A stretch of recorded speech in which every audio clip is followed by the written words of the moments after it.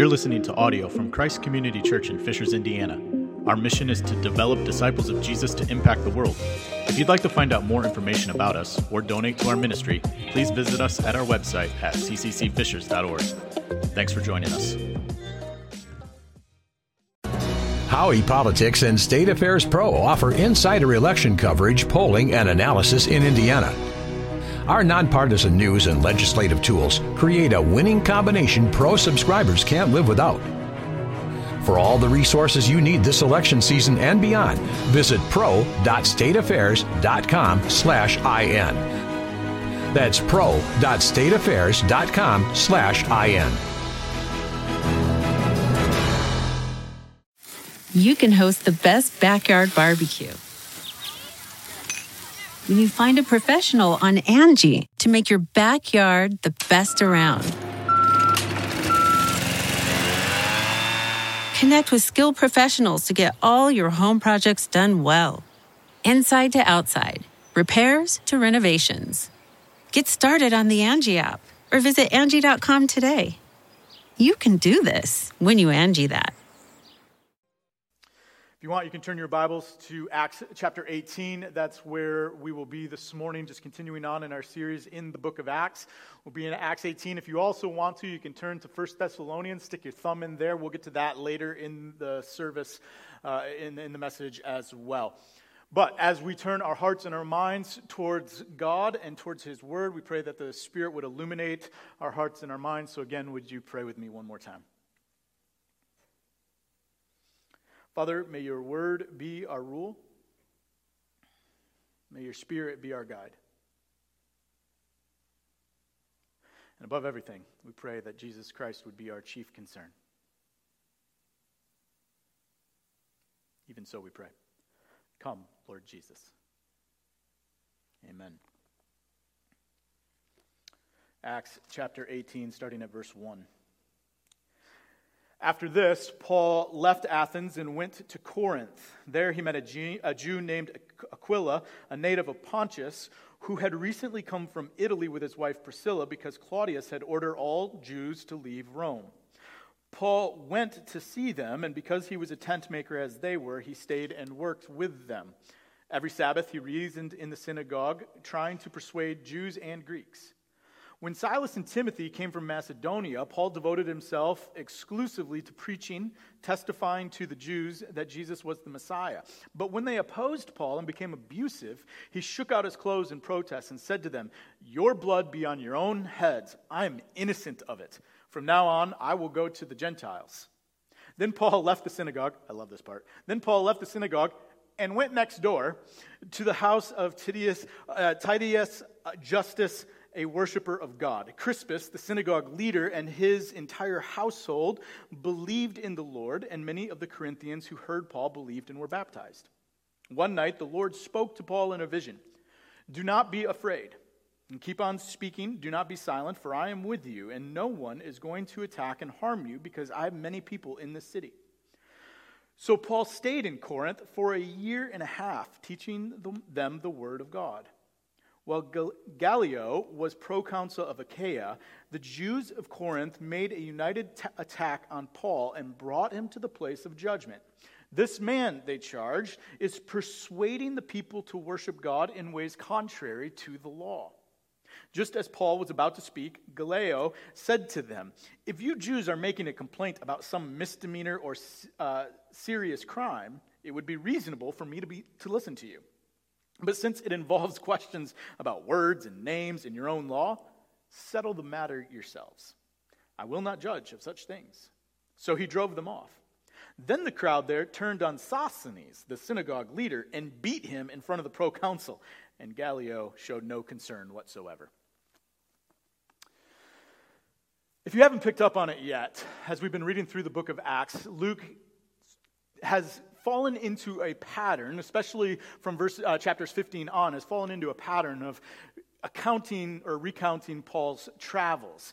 He simply says Paul goes into a town, right? Whether it's Thessalonica or Philippi or Lystra or Derbe or wherever, Paul goes into the city, goes to the synagogue, and begins to teach those in the synagogue about Jesus. Some in the synagogue believe, others do not. Those who don't believe what Paul is teaching tend to form a mob or drag Paul or some other people before political authorities under charges of sedition or disturbing the peace or whatever it might be.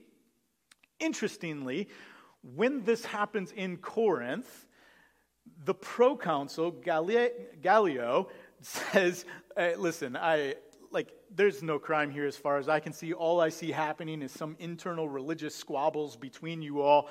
You figure it out. Now, that doesn't mean that Gallio, that's what I've been saying, right? Gallio, that he is some wise or balanced or just ruler. Because what happens next is after he rules that, the mob drags out Sosthenes, who we're told is a synagogue leader. And we're not told exactly why they choose him. It could be that they chose Sosthenes because they see him as a leader who has failed to be able to make the charges against Paul stick, so they get upset. Or Sosthenes has, in fact, as a synagogue leader, committed to Christ, believes in Christ and that he is the Messiah, and therefore they're angry at him and beat him. We don't really know what the reason is. All we know is they drag him out in front of Gallio, and they beat him, and he does nothing. He doesn't care about this particular person. So we don't want to think that he's this just, balanced, wise, sort of libertarian type leader. Not that at all. He just has no interest in what's going on in the synagogues whatsoever. Now, what sets this story out from all of the other stories that follow a similar pattern is what happens right in the middle of the story. Right in the middle, Luke tells us that Paul hears from God. Now, if you have a Bible that has the red letters, these are letters in red. They're words from Jesus to Paul at this particular moment. And what's interesting is, in order to find the last time in Acts in which the words of God or the words of Jesus are recorded, you have to go all the way back to Acts chapter 10, when Peter has the vision of the sheet coming down out of heaven and it's full of all the animals, and he hears the voice of the Lord saying, "Take and kill and eat. Do not call anything that I have made unclean." The time right before that for Paul is when Paul is on the road to Damascus, and the light blinds him, and he hears, "Saul, Saul, why are you persecuting me?" That's the last time we are told that Paul hears from God, which is just really interesting to think about. Here you have the disciples seeking to live into this new thing, this way of following Jesus. They're trying to trust the Spirit as they move out into the world. And we have it, I think, at least I did, have it in my mind that they're constantly being led by the Spirit, that they're in tune with the Spirit more than us. But here, they don't hear from God all that often. When we stop and we really look at it, I mean, years have passed between Damascus Road and Paul and Corinth. And honestly, I take some comfort in that. I take some comfort in the fact that here, even Paul isn't on a regular daily basis hearing the word of the Lord speak, at least not in a way that Luke finds significant enough to record for us. So the fact that Luke decides in this moment to write down, hey, God spoke to Paul, means that it is a big deal. It means we ought to pay attention to what God is saying to Paul, because maybe it says something to us. So let's set the scene for just a minute so we understand perhaps maybe why God chose this particular moment to speak. When God so infrequently speaks in such a way that Luke is going to record it, why did Luke record this instance at this particular moment? So think about the context on whole of the book of Acts and where we are in it. We'll start with chapter 15. In chapter 15, we have the council in Jerusalem. Remember, the council's purpose was trying to determine how to include the Gentiles into the church. And the major question was, do the Gentiles need to be circumcised? And there's this tension as some say yes, absolutely, and others say no. And this is not a small debate whatsoever. Think about what circumcision was. Circumcision was a sign of the inclusion of the covenant between God and Israel. If you wanted to be a part of that covenant, if you wanted to be a part of the people of God, then you had to go through circumcision in order to be identified as one of God's covenant members. This has been practiced for thousands of years. It was a ritual central to the identity of what it meant to be Jewish. And now there was a group of people within the church saying, yeah, we don't need that anymore. Like, things don't just change like that, not without some conflict and from some strife. And Paul is the one who is leading the charge on changing it so that the Gentiles can be included as full members of the church without circumcision. And so you just got to imagine the tension, the conflict, the stress, the conversations that would occur as you're in the middle of that debate. And Paul weathers it.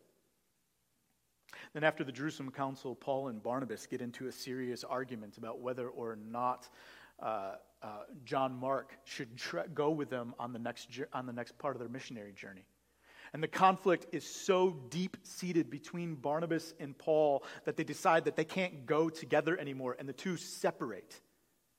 And so after this institutional religious conflict, now Paul is dealing with this personal conflict, this personal tension and stress. Then Paul goes to Macedonia and to Philippi, and there he's thrown in prison after he cast the demon out of the slave girl. Then Paul, after he escapes from prison, goes to Thessalonica, and there in Thessalonica, a mob is formed against them, and they run out of town. Jason gets rounded up, gets thrown in jail, and then has to post bond and get out. Paul then goes to Berea, preaches there, has some success while he's preaching there, but those who are in Thessalonica hear that he's in Berea, so they go over to Berea and run him out of town over there. Then Paul goes to Athens, where he has the big conversations with the people in the Areopagus, but that's a little bit of a respite because there wasn't really much of a mob going on there. Now he's in Athens. He's in Corinth. He goes into Corinth, does what he normally does, goes into the synagogue, preaches. Some believe, some don't, and those who don't begin to abuse him, we're told, and he shakes out his clothes at them and says, "Fine, I'm done." I mean, this is a lot for anyone to deal with. And you can hear the frustration in Paul's voice.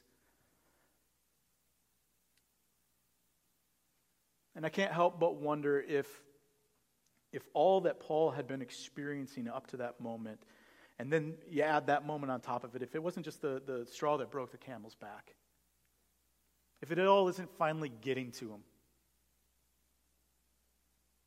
And Paul's human. It's hard to imagine as Paul is human. I mean, he writes so much of the New Testament. We read about greatest missionary churches ever known. Started all these churches, right? You can kind of put him up on this pedestal, and for some that's good, but he's still ultimately just human. So you have to imagine that he gets frustrated and exasperated. I mean, Jesus is fully human, but he's also fully divine, and even Jesus got frustrated once in a while. So you got to imagine that Paul, even just fully human without any of the divine stuff going in, is just being pushed to the very brink. And if you can enter into the humanness of Paul and see all that he has experienced and went through, you can begin to imagine some of the questions that roll through his mind. Because being human, the questions that are kind of similar for all of us when we hit this point in our lives. When we're going through a situation that continues to try us over and over and over again, and we hit roadblock after roadblock after roadblock, and resistance after resistance after resistance, and relationship tension over and over and over again, we all start asking the same questions, don't we? Am I really good at this? Is this what I'm supposed to be doing? Is this worth it?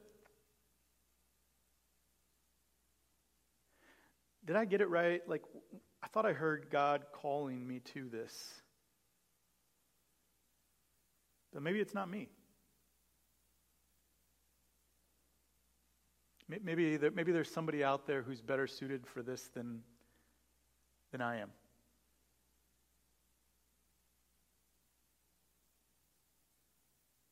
Maybe I just give up. I mean, all of these questions would make sense, right? And if any of us were able to counsel Paul and he came to us with these questions, we would go like, I understand why you're asking that. And it's there in that place, after shaking his clothes off and saying, I'm done with you.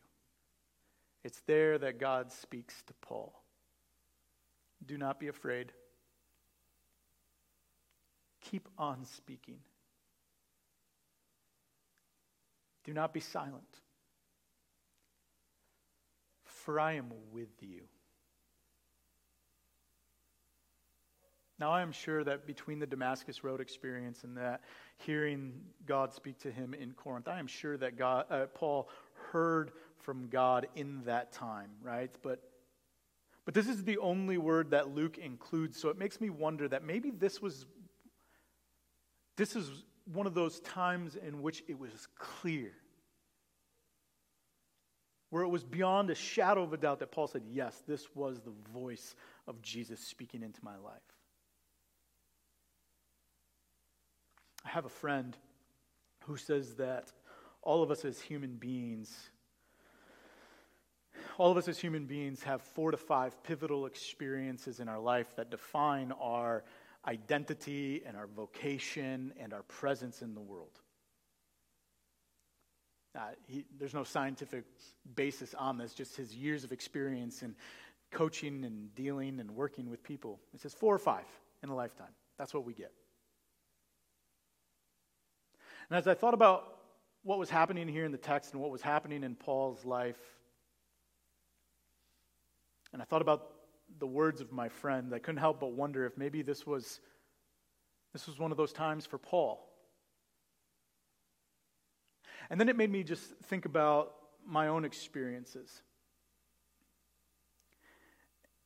And I began to just think about how many times those 4 or 5 pivotal moments, how often they come out of situations where there is suffering and there's confusion.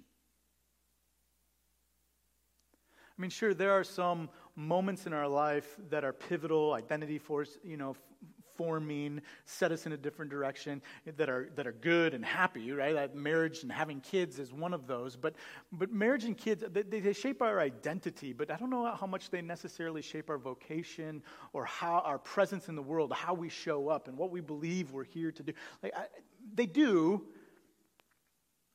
but when I think about the direction of my life, and particularly how I ended up right here. Marriage and kids is good and right, and I'm going to celebrate that all the live long day, but that's not why I ended up here. Maybe that's true for you too, marriage and kids and some of these really positive experiences are wonderful, but you are where you are and you are who you are because of situations that were less than pleasant.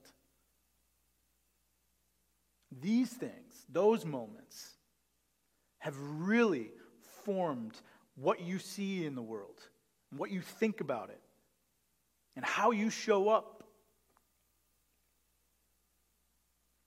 For me, my understanding of my call to ministry rises up out of pain, out of confusion, out of difficulty. My desire to live with authenticity and vulnerability comes from a particular moment in which I felt lonely and tired and unknown. And it took that experience for me to be able to live with a certain level of authenticity and believe that I would still be accepted. Like, these are the kind of moments, these moments that maybe we say, I would rather not have experienced that at all, but I wouldn't be who I am without that. These are the types of moments that shape us, and there are 4 or 5 of those moments in our life. And it's not to say that the other moments don't, but the other moments are lived because of those 4 or 5 moments. And I don't know if that's what Paul has here. This moment of frustration, this moment of exasperation, if suddenly that made him ripe to hear this particular word from God, but it makes sense for me, especially with what's going to happen coming after, because Paul's going to face even more difficulties as he's dragged all over the Roman Empire to sit before authorities and to be tried and to have to tell his story over and over and over again. And I just wonder if this isn't that pivotal moment that God says, now you are ready. Now I will speak this word of encouragement so that your direction in life, your identity, and your vocation will be solidified.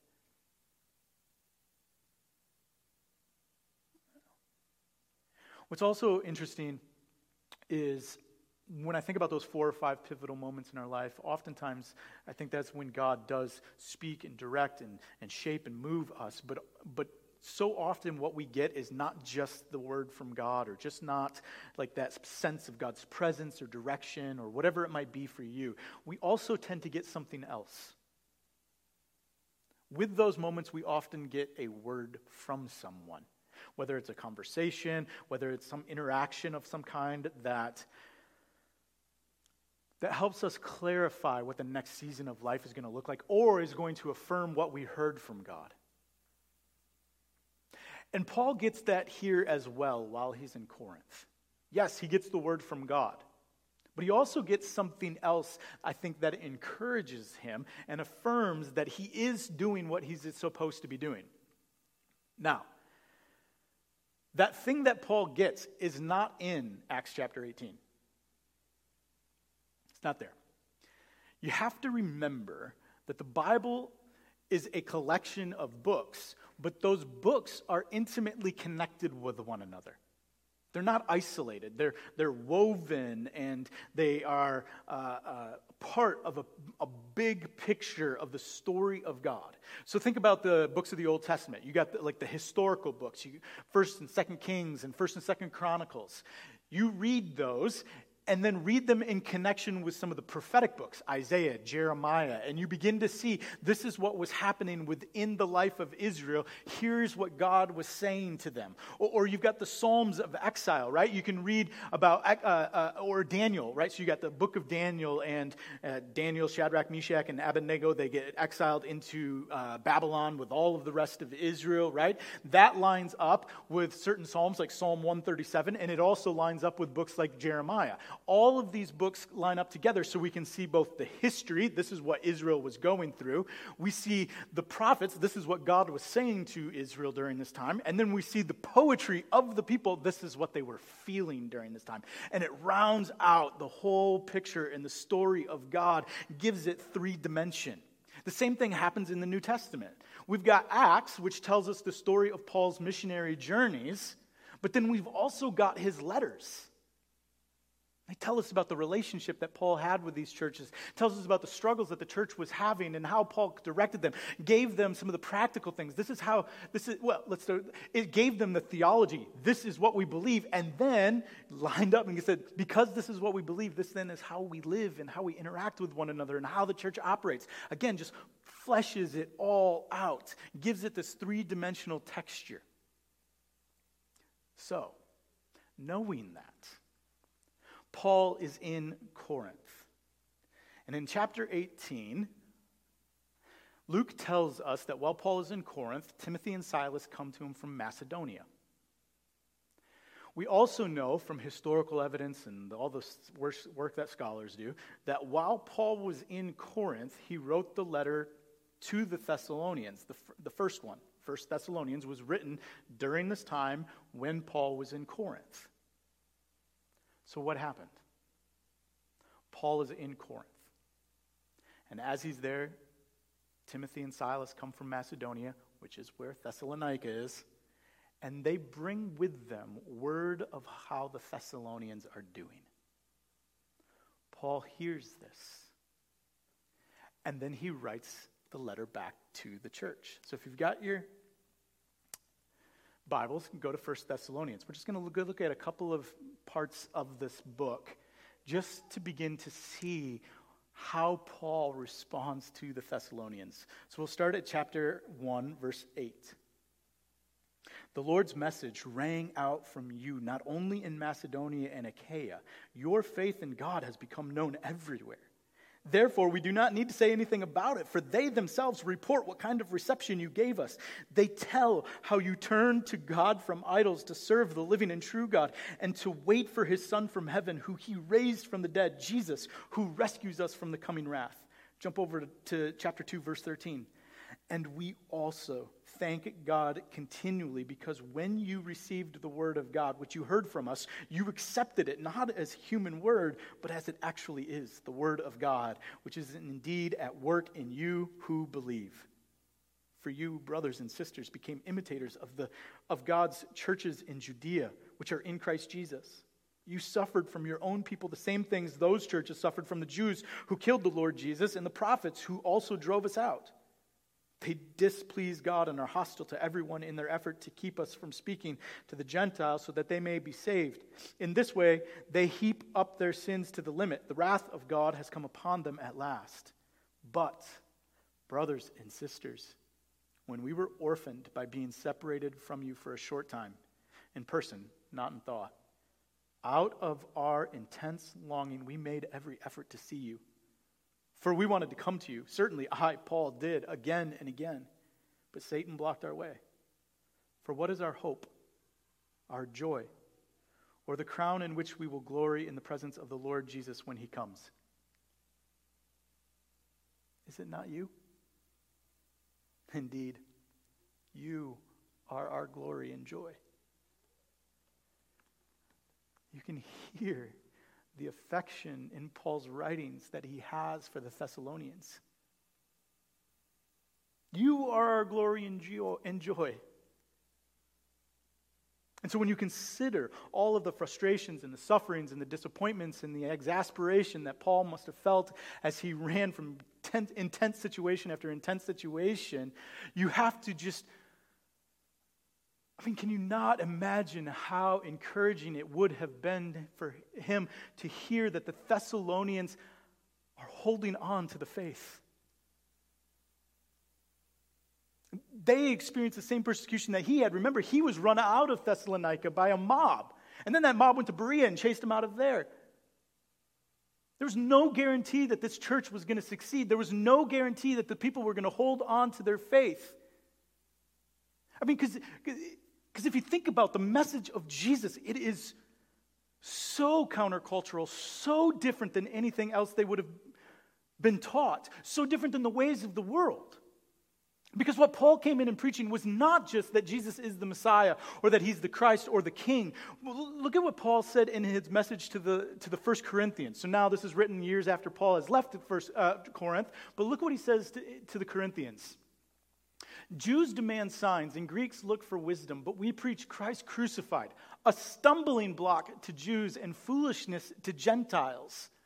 But to those whom God has called, both Jews and Greeks, Christ, the power of God and the wisdom of God. For the foolishness of God is wiser than human wisdom, and the weakness of God is stronger than human strength. Paul comes into these cities and he begins to preach, he preaches Jesus is the Messiah, yes and amen. But he doesn't say Jesus is the Messiah, the chosen one of God who comes into the world riding on a white stallion, banishing a sword, and will defeat his enemies by killing them with a show of strength and violence. Instead, he comes in and says, the message of God is that Jesus is the Messiah, the chosen one, the Savior of the world, who is defeating the power of evil and injustice and death by being crucified on a cursed tree. The way that God is displaying his power to the universe is by suffering the shame of one of the most humiliating and painful deaths that we can imagine. And it may seem like foolishness, and weakness, not just to the Jews and the Gentiles, but to us as well, right? I mean, think about what it means to imitate Christ and to live in the way of Jesus. Love your enemies. Lay down your life for those who would mock and curse you. Willingly give up your position so that another may flourish. Put away your sword. Forgive as you have forgiven, which means forgive even when it is not deserved. When we preach Christ crucified, it sounds like foolishness, but it is in fact the wisdom of God. Christ on the cross is the wisdom and the power of God made manifest.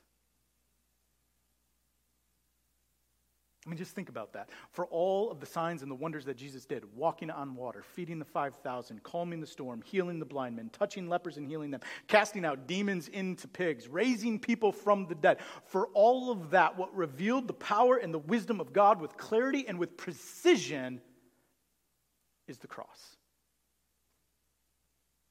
Yes, all of the miracles, good and right. And they all pointed to God and revealed something about the truth of God. But the most accurate depiction of the love of God for us and for the world is witnessed in the suffering of Jesus.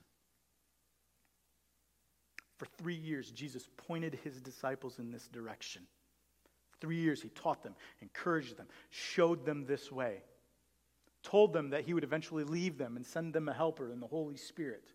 Taught them about the upside-down nature of the kingdom of God. Told them to turn the other cheek, to pray for those who persecute them, to remember that the meek inherit the earth, that his disciples must in fact become like little children, that the first shall be last and the last shall be first. I mean, Jesus prepared them, taught them, pointed them this direction, and then, according to the wisdom of God, which, let's be honest, seems like foolishness to the rest of us, entrusted us to carry out living the kingdom ethic that he taught us.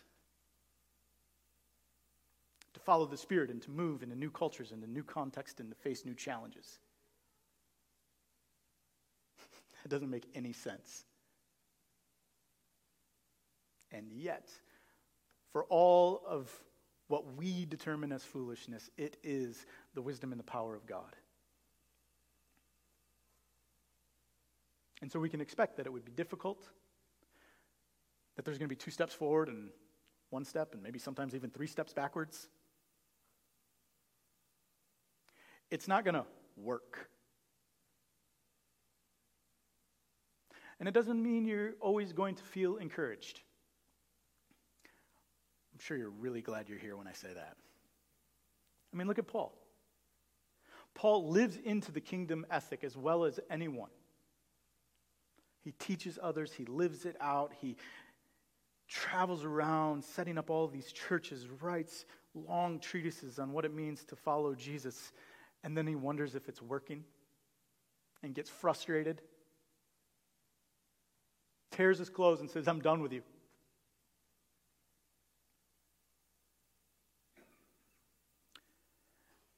And then he hears from God, don't give up. Keep going. Keep speaking. Do not be silent. I'm with you. And then he hears from the Thessalonians. It's happening. People are not only believing, but they're holding to it. They're becoming imitators of Christ. They're turning from their idols. They're turning from their ways that lead to death, and they're turning towards life in Jesus. People are living into the kingdom here and now. It's happening. And so this and the word from the Lord give Paul all the encouragement that he needs to keep going. So let's acknowledge maybe something similar for our own lives. Let's just start with being completely honest. Following Jesus is really hard and often confusing and doesn't necessarily simplify our lives. It won't necessarily make us more comfortable. The path forward isn't going to be clear and unambiguous at times. And we might even feel some frustration and exasperation. In fact, we if we're being really honest, there might be times in which we wonder, is this worth it? And I'll just acknowledge, like at this particular point in history and where we are, there are a lot of people who are wondering that as it pertains to church. Maybe they say, yes, Jesus is worth it, but the church, I don't know if the church is worth it. Is this really what Jesus had in mind? Is it worth really getting my kids up and ready and piling them into the car and dealing with the frustrations and then rushing home to get lunch and naps and all of the stuff that goes along with that? Is church worth it with the squabbles and the tension and the hypocrisy?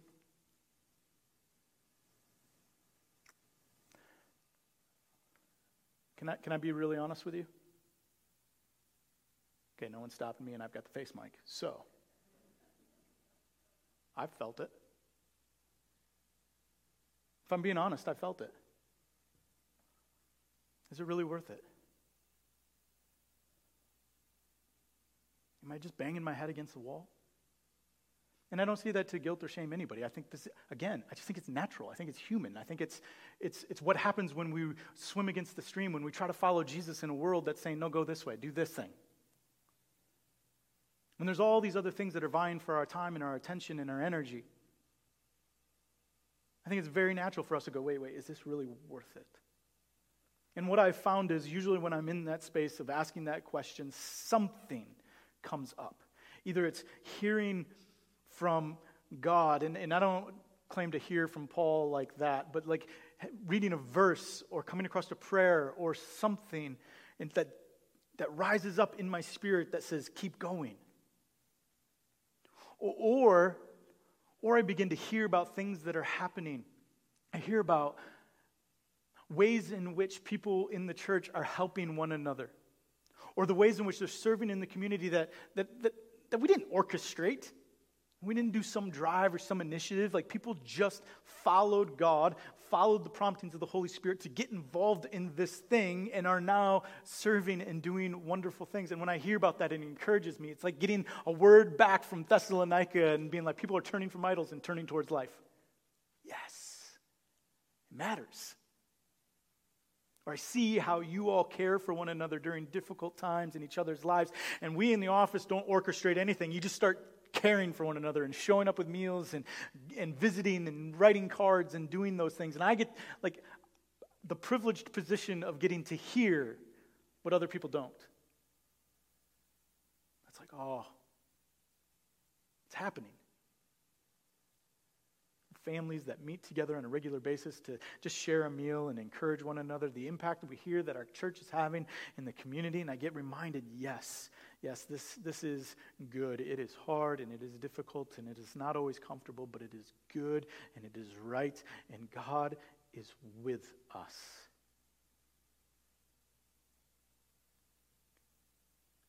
Maybe you're in that place today where it seems like following Jesus is really, oh man, like it just raises the question, is this worth it? Maybe it's super frustrating. Maybe something discouraging is happening and you just go, like, am I good enough at this? Am I doing it the right way?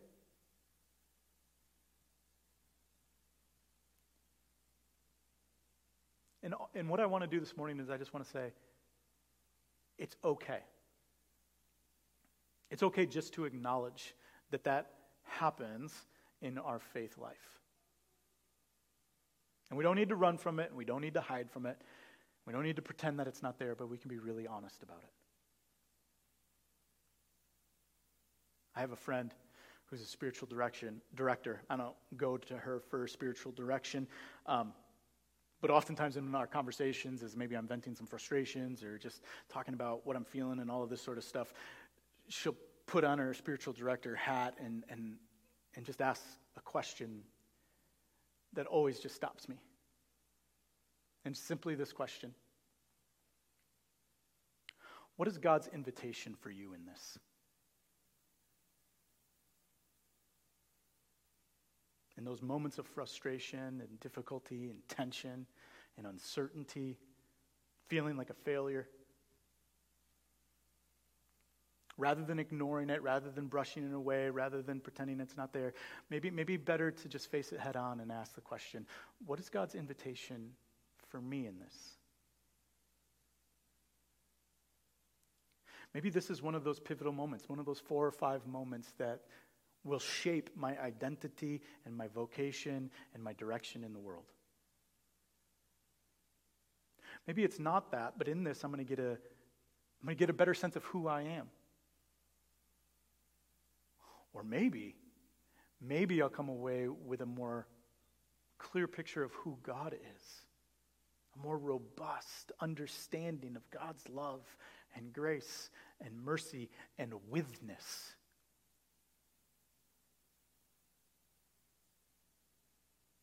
Yeah.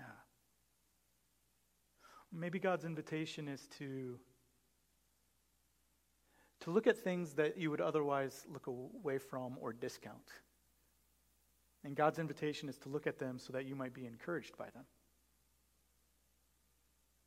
And then as you look at them, as you hear about the goodness of God and where it's showing up in other places of the world, you are given what you need to hold on to faith, and it sustains you for the next season. I don't know. But I'm coming to believe that the God we serve is the God of invitation. Jesus stands at the door and knocks. This is what we say, right? Jesus invites us to come to the table. The Spirit says, "Come, all who are thirsty, all who are tired, and you'll find rest." Our God is a God of invitation. Paul was frustrated, and the invitation was, keep going. Remember, I'm with you. What's God's invitation for you where you are right now? Let's pray.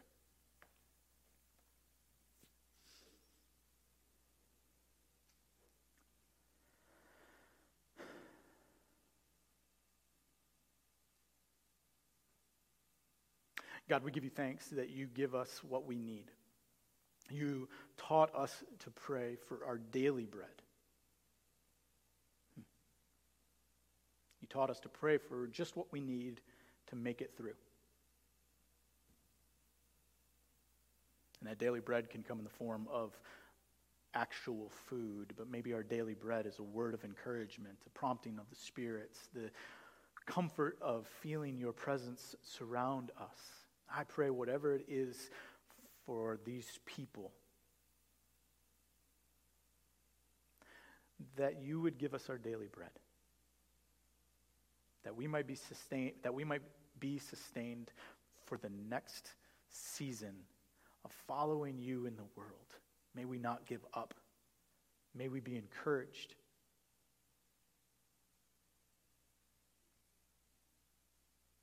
May we experience grace and mercy and comfort and joy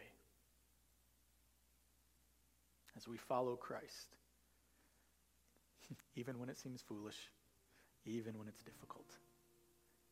And may we see the wisdom and the power of you in our lives. We pray this in Christ's name. Amen.